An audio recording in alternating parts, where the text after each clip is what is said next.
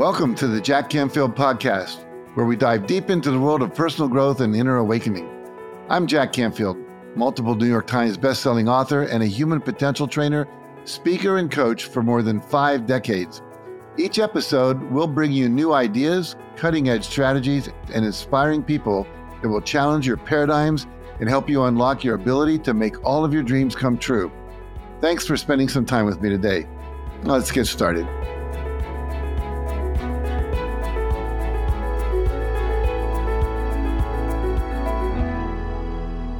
Welcome to the Jack Canfield Podcast, and today get ready to meet an amazing person who holds a special place in my heart and whose life is an amazing story of determination and drive that I know will inspire you to make a deeper commitment to your own heartfelt dreams and goals. And her story also illustrates the power of one of my favorite principles of success and how she used it to overcome what she thought was going to end her career, which actually became the source of an incredibly successful one, which you'll hear about.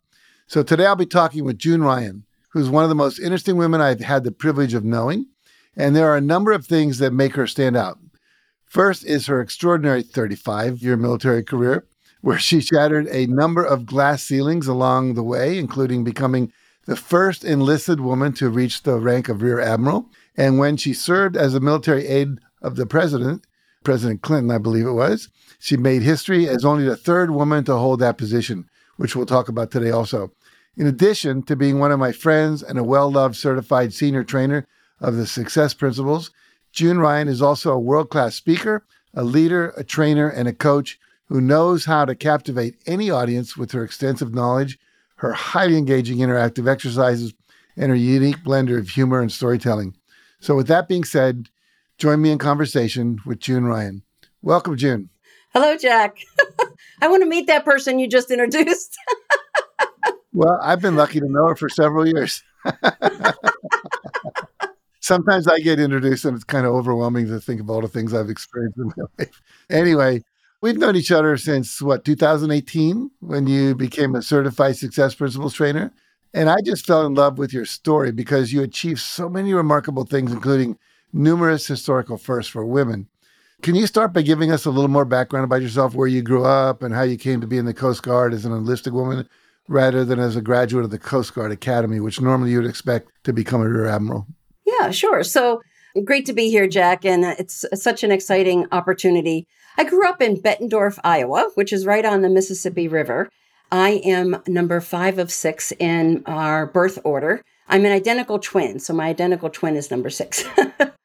And growing up in Iowa, where most people say I have to keep up with the Joneses or I have to keep up with my neighbors, I had to keep up with my siblings. People think I'm an extraordinary person. I'm like, you have not met my brothers and sisters. So one brother went to the Air Force Academy. Another brother went to, Notre Dame.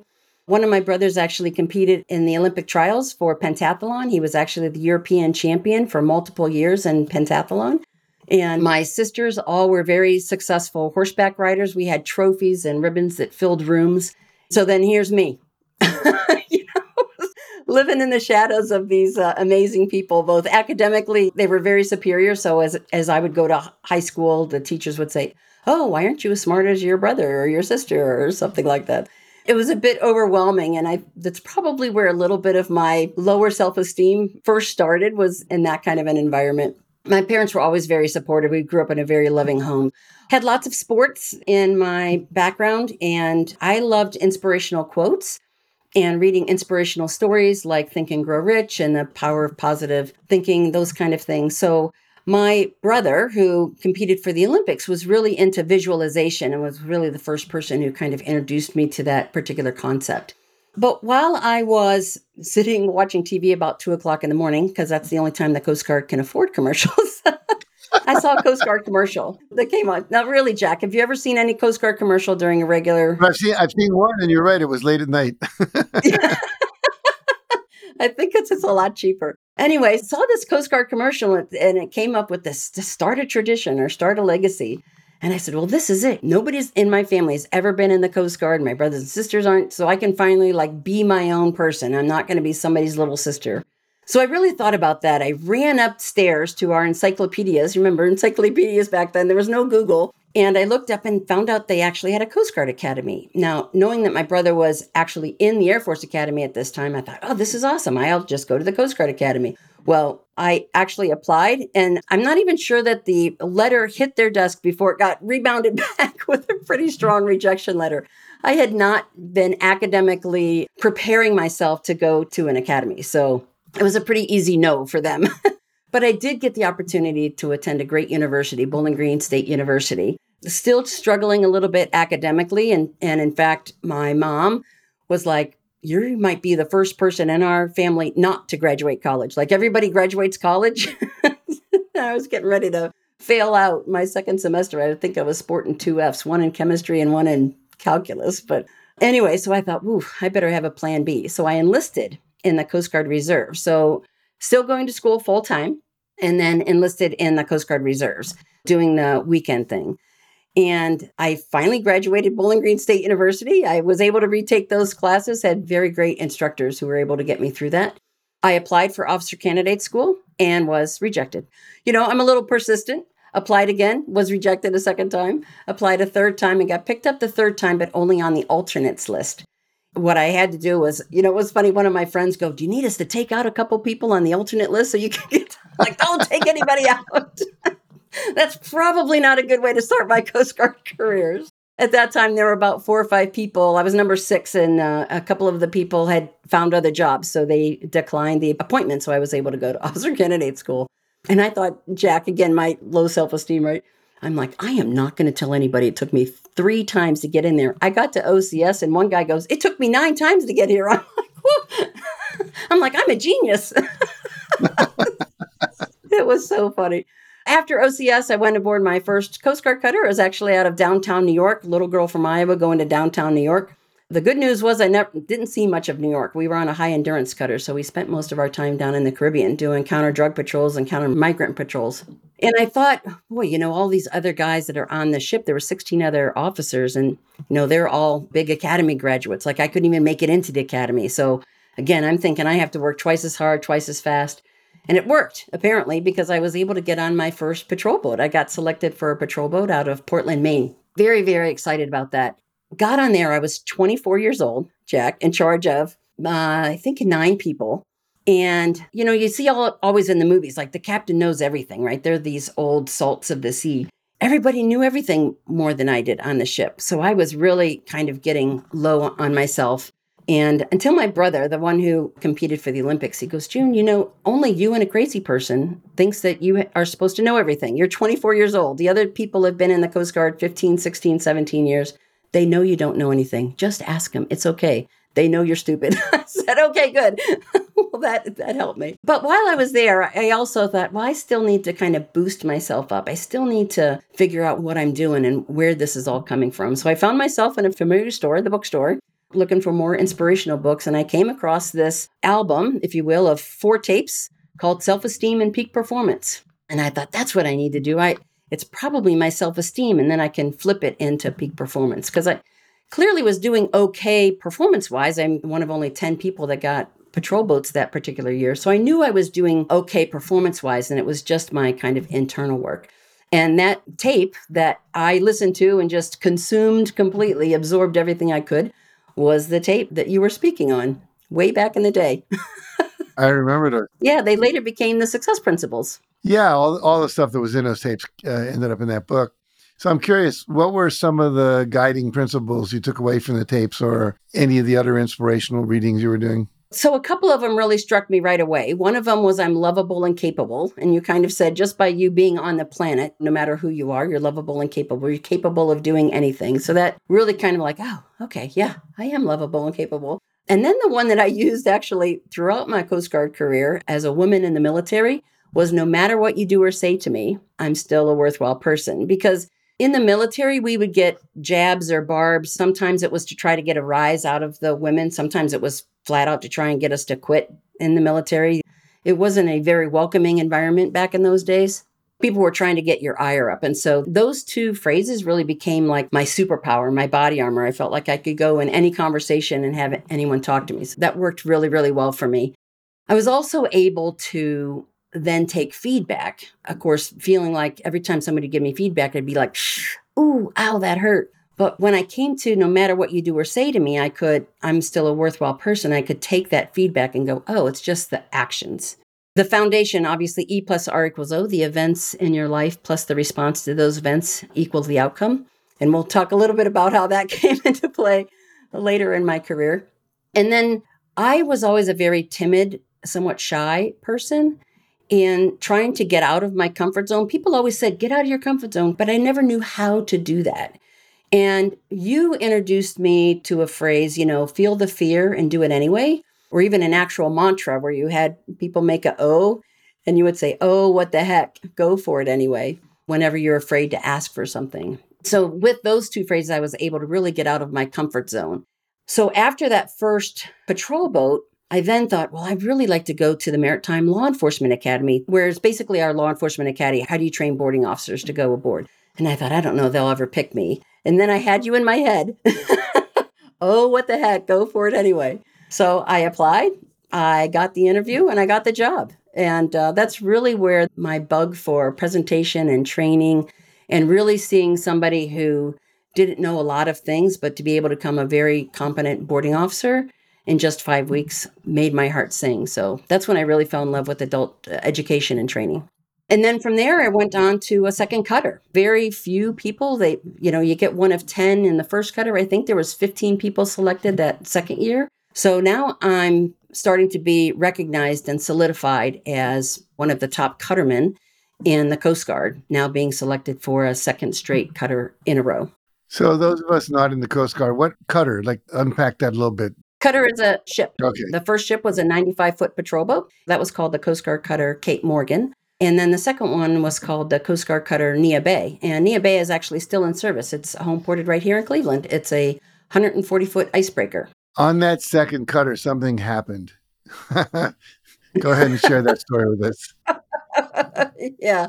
So as I said, I was a little, just like going to maritime law enforcement, a little trepidation. Should I try the second cutter? I had a lot of self-doubt on that first cutter. And Jack's in my head. Oh, what the heck? Go for it anyway, right? Feel the fear and do it anyway. Get out of your comfort zone. And I said, I'm going to do that. I'm going to listen to Jack. I'm going to use these principles.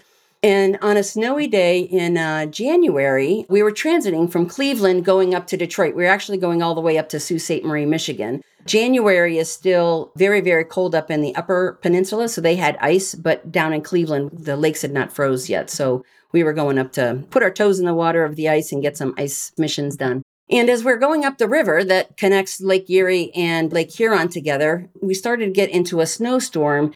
And it got heavier and heavier. And all of a sudden, we were blinded by a snowstorm. We came to a fork in the river, and I became disoriented. And the boat ran aground. I was captain of the boat. Obviously, it's always the captain's fault. But to make matters worse, on this particular watch, I was also the one conning and navigating. So the one driving the boat. So it was really bad. So my executive officer came up and took over the watch for me. And then I went down and called my boss to tell him what was happening. We moored up a couple hours later. Over the next couple months, big investigation, as happens when you run a Coast Guard cutter aground. There's going to be a huge investigation.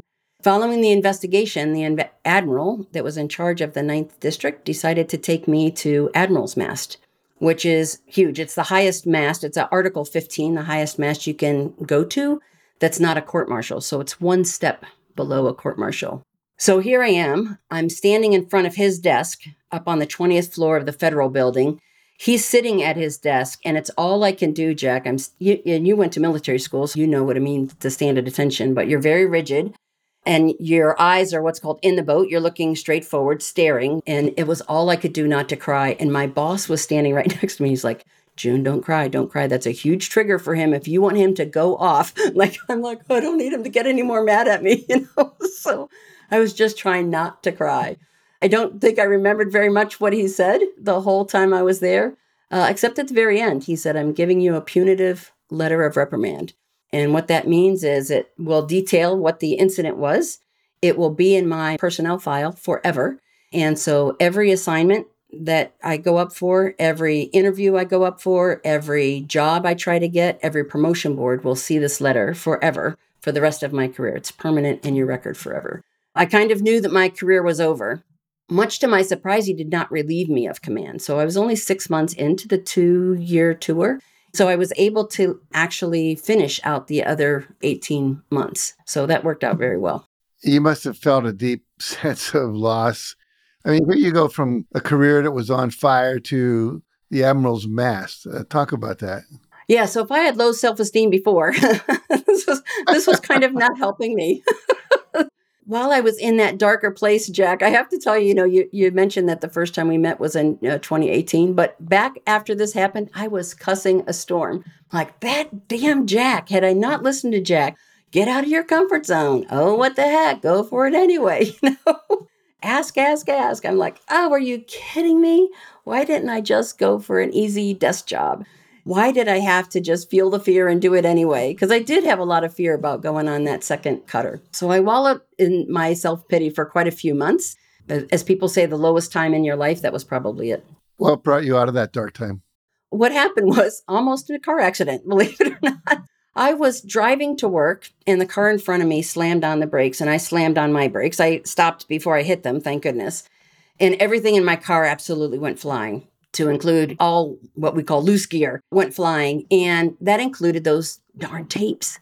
And I hadn't listened to tapes in a long time. And I was still cussing you for getting me outside my comfort zone. And they had flown all over, so they were all out of order. I put them up on the seat right next to me.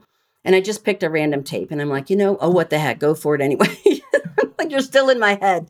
So I said, I'd just shove a tape in there. And I shoved it and it got to a random part of the tape. It was actually in the middle part of the tape where you went into great detail about the events in your life plus the response to those events equal the outcome. And I thought, the event is a grounding. That's an event.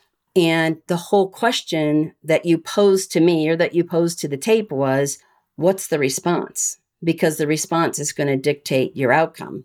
I kind of had this big aha moment or hand on my forehead moment. And then you went on and talked about the biggest idiot and green hair. And I didn't know if you wanted for your listeners, if they are familiar with those, or if you wanted to role play those out a little bit, Jack, about what that looks like in a live training when you talk about the biggest idiot. Let's say we're in a room, there's a big group of people there, as there were when I was recording that tape. And Gene, I say, Gene, or June rather, you're the biggest idiot I've ever met in my life. And then I would ask the audience, how many people think if I said that June's self-esteem would go down? And almost everyone in the audience raises their hand. And then I say, well, you just failed the first pop quiz on E plus R equals O, because it's not what Jack says to June, it's what June says to June when Jack stops talking. She could have said, oh my God, everyone judges me. I guess I'm really bad. I'm an idiot. And you'd really feel bad. Or you could go, how did he figure it out so fast? He's only known me for half an hour. Or you could say, Jack has a visual handicap. He doesn't recognize talent when he sees it, in which case June's self-esteem would go up. So it's not what Jack says, it's what June says.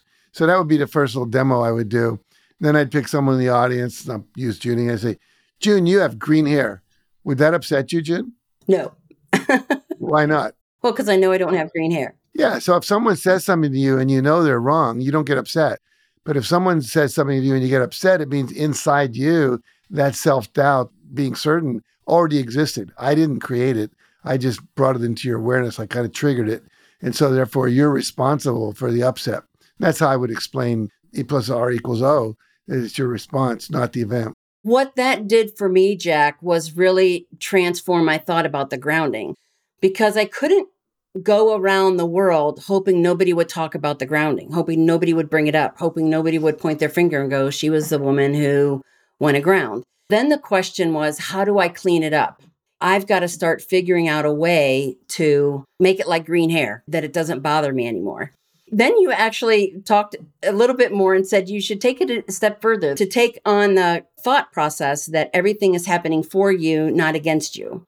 Right. That events, they're not against you. They actually, every negative event creates the seed of an equal or greater benefit, but you have to look for it and you have to water it and nurture it and so forth. So it's really up to you what you do with it. So I was able then to try and figure out how am I going to walk around the world, knowing that there's some people. And again, for me at the time, there was only a very small amount of people in the Coast Guard who knew of the grounding. The admiral that actually followed the first admiral, he kind of saw that there were some inconsistencies in the way that perhaps I was treated. And actually, when I completed my command, I actually got the same ribbon, the same success symbol, if you will, that every other patrol boat captain got in that same year. So if you lined up all the peers who had boats that year, our uniforms, the highest medal would still look the same. So, again, it's the inside work because externally, nobody can tell the difference. So I really had to change that mantra to I'm lovable and capable no matter what you say or do to me. And everything is perfect. And I'm like, it doesn't feel perfect. Going aground certainly doesn't feel perfect. But I needed to start acting as if, which is another phrase you talked about, like I'm a stellar performer. Because a lot of people, when they hit a bump in the road, particularly in the Coast Guard, and lots of people know, they almost take on this sense of a victim. And I just needed to start stepping out of that. So I was just going to continue to act as if I'm still a stellar performer. I was going to pretend to act as if that day didn't happen. I was just going to pull that day out of my career. And where was I? I was still steaming hot on my performance. So I just kept doing that. It must have worked because the very next promotion after that tour, I actually got promoted on time. I was a little shocked, as some of the people who knew of my incidences, they actually congratulated me. So I was very, very happy. About 6 months into my follow-on tour, I got a call and they asked me to interview to be one of the military aide to the president. And I'm like, I can't do that. There's no way. You're in my head. Oh, what the heck? Go for it anyway. And I said, what's the worst that could happen? I get to go in and see the inside of the White House. I've never seen the inside of the White House. So a kind of interview, knowing that I was probably not going to be the person they selected. Oh, and to make matters even worse, they said, you don't have to go through when you're in the interview process. You don't have to give them a long dissertation of your career because they'll have your last 5 evaluations and sitting in front of them. And I'm like, are you kidding me? Like the letters in the second evaluation that they would see. So I thought, okay, they clearly know of somebody else who's going to get picked. They just had somebody dropped out. They needed an extra person. And I said, this is going to be fun. I'm just going to have a great time. So I went into the White House. I knew I wasn't going to get picked. I was just me, like I am today. I was chatting with the admin assistant. I was chatting with the driver and making jokes with the military aides. And I said, there's no way. So because of that letter, just like you talked about, because of that letter, that became my actually greatest asset, where it used to be my greatest liability. Later, what I learned was they called me and said, we've picked you to be the military aide. And I said, I said, I actually told them, I'm like, I'm the one with long hair. Do you mean the other gal who has the curly hair? Because you're probably making the wrong call. And they said, no, it's you. And later learned that they saw us all, even with my letter, saw us all as equal performers. And the difference was they said, we're not looking for performance because you wouldn't have been interviewed had that happened. We're looking for somebody who just fits in and somebody who's fun and easy to get along with. And so because I was joking around the whole time, thinking I wasn't going to get the job, I actually ended up getting the job. So I felt like I was completely, my red hot career was like right back on track. I was so excited. That's great because it gave you the freedom to just be yourself because you didn't really think you were in contention and they loved who you are, which is not hard to do. And I know I would have gone into that interview, Jack, like who wouldn't have? If you really thought you were going to get the job and you're going to work at the White, I can imagine I would have been tense. I can tell you my questions would have been much different. Like I was anticipating them to ask me, what was the last book you read? And I was going through some sample questions with my sister.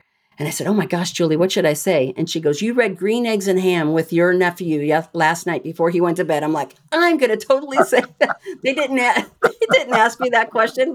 But that's kind of the quips that I was prepared to answer. I'll give you one more example. When I was in the interview, they said, describe yourself in 3 words. And I'm like, a team player. And he goes, okay, well, that's one. And I'm like, a team player. You said 3 words. And I turned and I'm like, can the Marine not count? I'm not quite sure. And it just busted everybody up. And of course, what they wanted was 3 adjectives, right? So like team player. Somebody's trying to tell you something and you weren't hearing it. They went on. After that, they just kind of went on. And That's funny. It was a very relaxed interview. I'm sure the Marines gave you a hard time after that. Now, a few years later, that letter came back to haunt you again, didn't it? Yeah. So, I thought it was all in my wake, as we say, all behind us in a boat. And 5 years later, for my next promotion, I made the last promotion completely on time. My next one, I got passed over. So this promotion in particular was both very professionally and personally embarrassing because now people in the Coast Guard who didn't know of the grounding actually found out. Because in a promotion, what they do is they send out a list of everybody who's being considered for promotion. And then after the promotion board meets, they have the list of everybody who got promoted. Well, it doesn't take a rocket scientist. People just put one list next to the other and they see who didn't get promoted. Some people will do rumors and, point fingers. Some people actually called me up. Why didn't you get promoted? You're a top performer. I don't understand why you didn't get promoted. Again, I'm like, it hurt a little bit, right? Reliving this incident.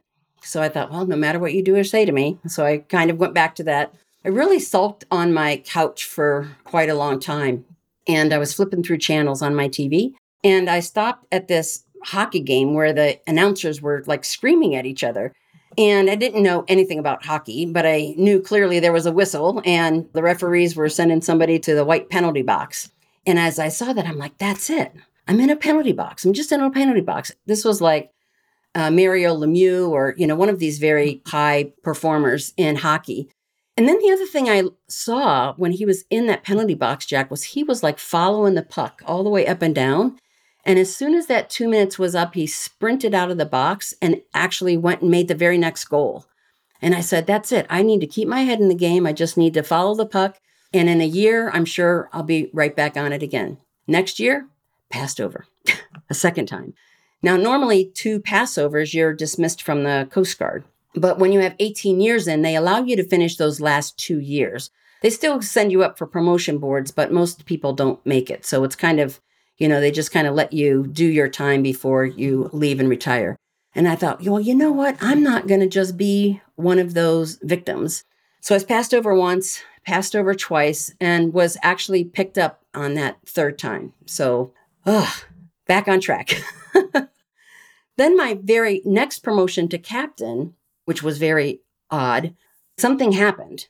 I continued to act as if I was this high performer. I asked for jobs that I shouldn't normally get. So then people who didn't know that I had a bump in my record, a speed bump in my record, I never saw that. So when I was promoted to captain, which was my next promotion, they took an extraordinarily higher amount of people. They had more retirements than they expected. And I happened to be in that list. I was at the very bottom of the list, but happened to be in the list. And what happened when that list got published, for the very first time, they did what's called a reorder. What had happened all the time previously is the Coast Guard officers are all counted all the way from commandant all the way down. Commandant is number 1, the vice commandant is number 2, number 3, all the way back down to the very newest ensign that just graduated the academy or OCS. So everybody has a number and you stay in that number, never to move unless somebody retires, then you just get bumped up one, but you're always in that relative same order. What happened on this list was they were allowed to, it was a personnel policy change that allowed the board to reorder 6 people of exceptional performance. And they moved those 6 people to the top of the list for the first time in Coast Guard history. And I was number 5 on that list. And it almost erased the 2 years that I got passed over for commander. So all of those times where I was acting as if, or not taking the victim mentality, I was right back on track. And of those 6 people who ended up on that very first captain list reordered, all of us had made admiral or had gotten to the top 1% of the entire Coast Guard. So pretty amazing feat to be an admiral, to have a punitive letter of reprimand in your file and still be able to ascend to the highest levels. Now, when you were an admiral, you had a, what I like to call, full circle moment that brought you back to the Great Lakes. And can you tell us about that? So my first tour as admiral, I worked at the Department of Homeland Security. And my second tour, I got assigned to a region. So I got assigned to the Great Lakes region. So right back where the ship that I had grounded happened. And so I was on the 20th floor and I was looking out the window and I had this very shallow knock on the door. I must have been staring out the window. And my chief of staff came up behind me because I must not have been moving. And he goes, "Admiral, are you okay?" And I said, "Yeah." And he goes, "Well, I was just wondering, what's going on? And I said, John, the last time I was standing in this very spot, overlooking out that window, I was at Admiral's Mast getting a punitive letter of reprimand 25 years earlier. So I actually occupied the very same office, the very same carpet. Actually, the furniture was arranged in the exact same way when I arrived. I moved the desk around. So 25 years later, I actually ended up to get that same job, which was amazing. Then I was reflecting back on all that you had talked about on those tapes, that the universe is conspiring for me. And when I look back, everything was just perfect. Like, had I not gone aground and gotten a punitive letter of reprimand, I probably would have never gotten that job at the White House. And without the job at the White House, I would not have had that self-discipline and self-worth that I can do this, that I'm one of the top performers. And so it actually ended up to be everything was perfect. The events in your life don't matter. It was that response. And people saw that my response was, I'm still a high performer.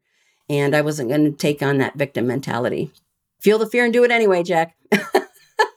There you go. Now, in 2017, you retire from the Coast Guard. Tell everyone what you're doing now. So in 2017, well, a year before that, I started getting really bad heart palpitations. And I can only describe it like what religious people get when they have a calling. I couldn't even sleep at night. And I had this sense that I needed to go out and teach these principles, that there's other people out there, there's other women out there, there's other junior Coast Guard people out there who don't know these principles that could really use these and be successful in their career.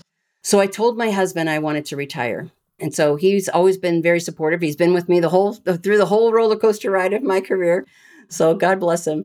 As soon as that happened, I had been kind of talking to people about the principles, and I would tell people about green hair example, as people would say, they would get in their own funk or in their own doldrums, as a senior person.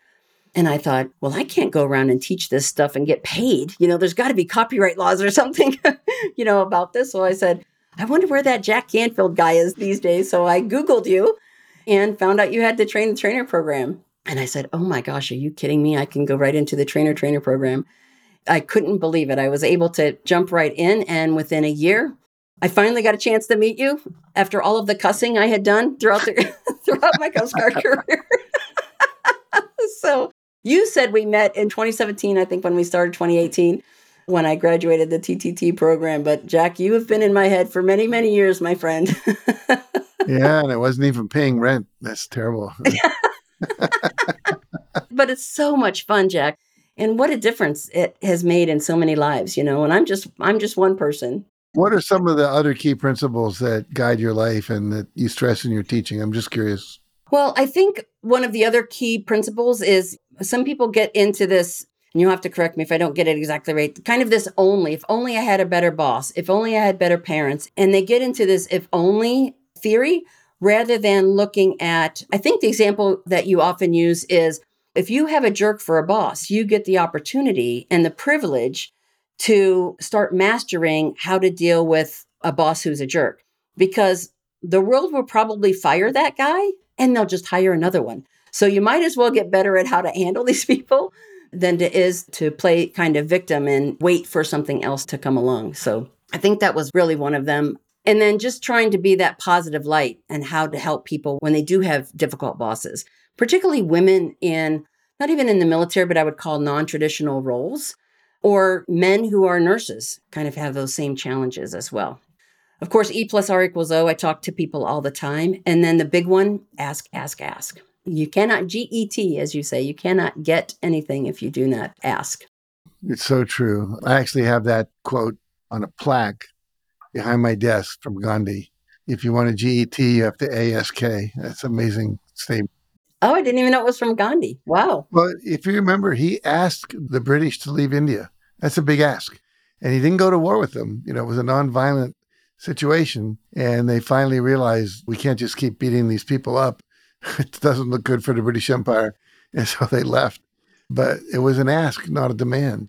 And everything that most of us have, we asked for. And I think most people are afraid of asking because they're afraid of rejection. That's the thing that stops us from taking that next step. I was talking with someone recently where she was talking about the idea that we're the only species on the planet that resists growth. There's grass just grows. Dogs just become more dog-like, as they grow up. But people have all this internal self-talk, I'm not smart enough. I'm not bright enough. I don't know enough people. I'm not attractive enough, whatever. And we get in our way. We don't express what we really want. And expressing what you want, starting with can I, will you, give me, loan me, include me, you applying to your schools that you did and not getting in. You were asking, and you kept asking. You didn't give up. That's so important. It's a perseverance. I often say life's a team sport. You bring up a really good point, because the other danger I would tell people is be careful who you teach these to. Needless to say, my daughter, after being on Zoom so many times and listening to me teach these principles to audiences remotely, I've taught her ask. And last Christmas, I was ordering from Harry and David because it's the easiest thing I can get people. And, you don't have to store it and you just eat it. And anyway, I like getting people food. So I hung up the phone. As soon as I hung up the phone, I'm like, oh, crap. And my daughter turns to me and she goes, what happened? I'm like, I have this 20% off coupon and I forgot to ask. And then I looked at it and I'm like, it expired yesterday anyway.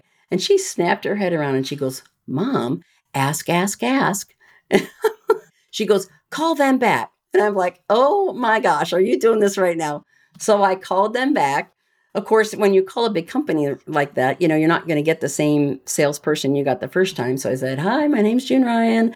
Just ordered, here's my confirmation number. They go, oh yeah, we see you just ordered. And I said, and I have this coupon, but it expired yesterday. They go, oh, we'll give you the 20% off. Save me $250, Jack. Wow, that's great. I gave her the $250. I'm like, here you go, honey. A story that most people don't know is that when I was selling Chicken Soup for the Soul to the publisher in New York, they have what's called an auction where you get 5 or 6 companies, and if they want the book, they bid for it. Well, HarperCollins just offered this, and then they say, well, we'll offer you 50,000 more as a advance. And so then eventually someone hits a ceiling and it stops. And the company that bought it, the woman, I asked her, why she kept going. She said, I wasn't going to bid on your book. I left it on the dining room table. I brought it home, looked at the manuscript, left it on the dining room. My daughter started to read it, the high school kid. And the next morning, I was complaining about something. And she said, Mom, E plus R equals O, event plus response equals outcome. Come on, you know better than that. And she said, God, my daughter got it. I knew there was something here I should take a look at. And that's what sold the book. We got an $800,000 advance for the book. It's a good thing that was in chapter 1 then, huh? Yeah, exactly. Good point. So, the teenagers are paying attention. My daughter gets lots of conflict. She says, I don't know what it is, Mom, but everybody says I have such really good advice. But I think the advice she's giving is what she's hearing me talk about and say. And I'll give you this one other quick story about her. Every so often, she'll say, I'm having this challenge and I'm doing this and doing that. And what do you think I should do? And I would start, da-da-da-da-da-da. And she goes, stop. I do not want to talk to motivational mom. I just want to talk to my mom. Oh, that's really good. So in our house, there's motivational mom and then there's mom. So in my house, I don't need a therapist right now. I need a husband. Perfect. So you're living the same thing. That's funny. Exactly. I want to jump in and fix her, instead of saying, honey, I understand that has to be terrible. Anyway, I get it.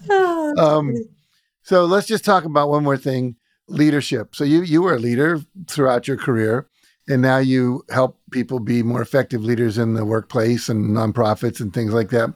I'm curious, what are some of the principal strategies that have consistently guided you in leading teams to success? It's part of the success principles, but something that I really learned was just to have that vision. And for us, we call it watchwords in the Coast Guard. For me, a watchword is something that fits on a bumper sticker that helps people know what to do when they don't know what to do. For me, when I was the admiral in charge of the Great Lakes, my watchwords were honor the member, honor the mariner, and honor the memory. And you can fit that on a bumper sticker, but the idea being honor the member, meaning be well-trained, well-prepared, and watch out for each other. I said, honor the mariner. Of course, that's the heart of what we do. That's the whole reason why we exist. And that included the water and the critters that live in the water, oil spills, things like that. And then honor the memory, which was really about when I go in and teach in corporate, I said, which is really honoring your brand, right? So honor your team, honor your customers, and honor your brand. And I said, I told people when I was in charge as the admiral, I said, if you're doing those three things in a positive professional manner, I have your back. Fast forward, we had a small boat who responded to a really horrific boating accident. And there were several injuries, head injuries, contusions on body parts. They got them onto the small boat and they were careening as fast as they could to get to the pier. And running completely parallel was a road, was the ambulance. And the ambulance recognized that the small boat was the same small boat that was going to meet them at the pier. Well, of course, the ambulance goes much faster than a small boat. So the ambulance turned to a beach and started waving at our coxswain, meaning just go ahead and beach it here. We'll take them from here. And as you know from my story, running a boat aground, not a good thing in the Coast Guard. You will lose your career. The coxswains will get their coxswain pin taken away. It's like, if you crash an airplane, you get your airplane wings taken away. And he said, I had to make a choice. And I thought of honor the member, honor the mariner, and honor the memory. And he said, honor the member. I looked to my crew. Can we do this? Is this going to hurt anybody in the crew? No, it wasn't. It's not going to. He also looked at and recognized that it was a beach. So it was going to be a very soft grounding. It's an aluminum boat, so it was going to do virtually no damage. Honor the mariner. What's the best thing for the mariner? Well, the best thing for the mariner is get them off the small boat and into an ambulance because we don't have IVs or anything like that. We're stopping the bleeding, but we're not doing any of those other deeper things so that they can get to the hospital. And then honor the memory. Is this going to embarrass the Coast Guard in any way? Are we going to be, having this huge grounding that it's going to be on the front page of a Washington Post? No, it was a very small little town and community. They would ground the boat, transfer the people, and be gone before anybody even saw it. So we did it. He took 90 degrees and ran that boat right aground.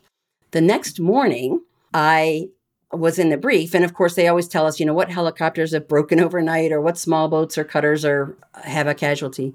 So they said, hey, we had a grounding last night, and they explained the circumstance. And I leaned forward, Jack, and I'm like, that is not a grounding. That is a landing.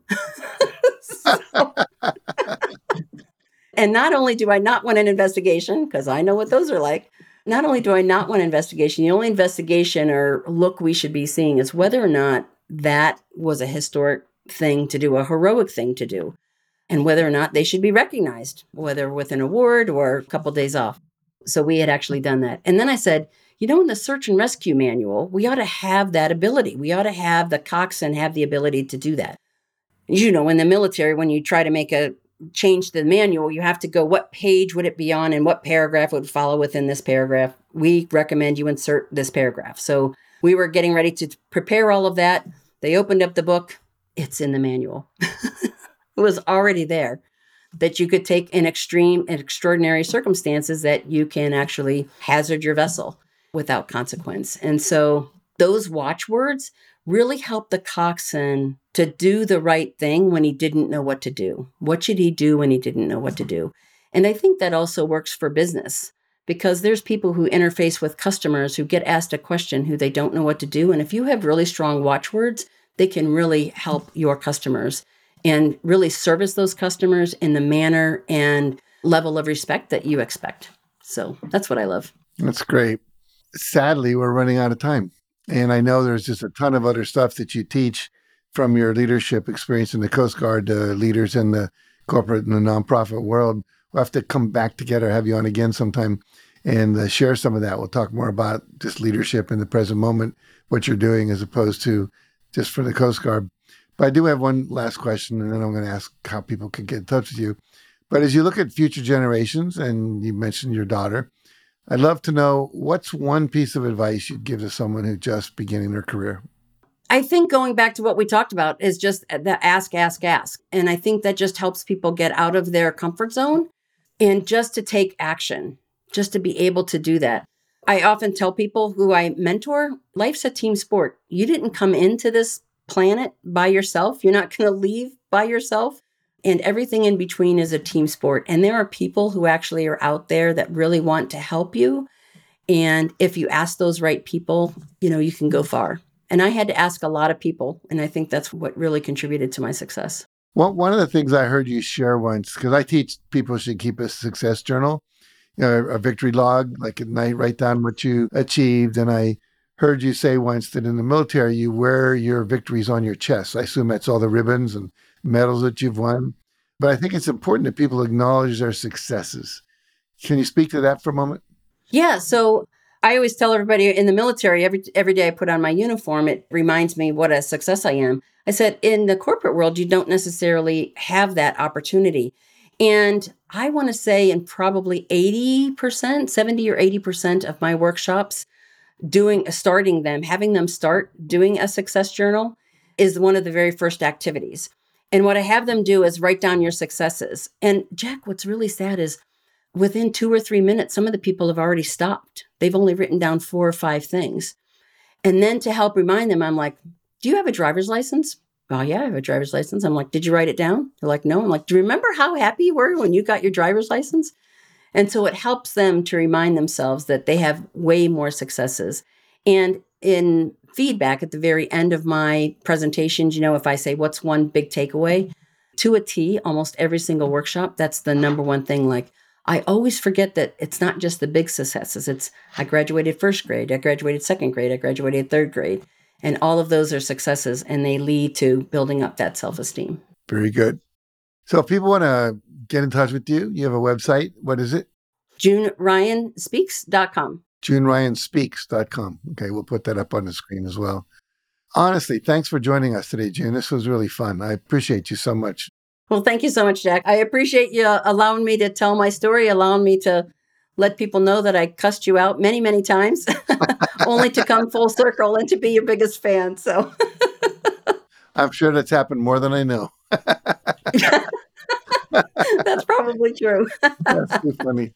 Anyway, thank you. Keep doing what you're doing, Jack, because you are changing lives. Well, you too, my friend. You're part of the legacy that I want to leave behind, people teaching other people all of this work so it doesn't die out. Yep, absolutely. Yeah, and along those lines, if you're wanting to learn more about this important E+R=O formula that June talked about, as well as the other success principles, I want to encourage you to get the book or the audiobook, which she had roaming through her car when she had that fast stop. You can get the success principles, how to get from where you are to where you want to be. And make sure you get the 10th anniversary edition because it's updated. And you can also get it on Amazon.com or BarnesandNoble.com. You can also find out more about our workshops, including Breakthrough to Success and our Success Principles Train the Trainer program at jackcanfield.com. Interestingly, June was the team captain of our assistants at this last Train the Trainer program we did. She said I demoted her. She used to be an admiral. Now she's a team captain. So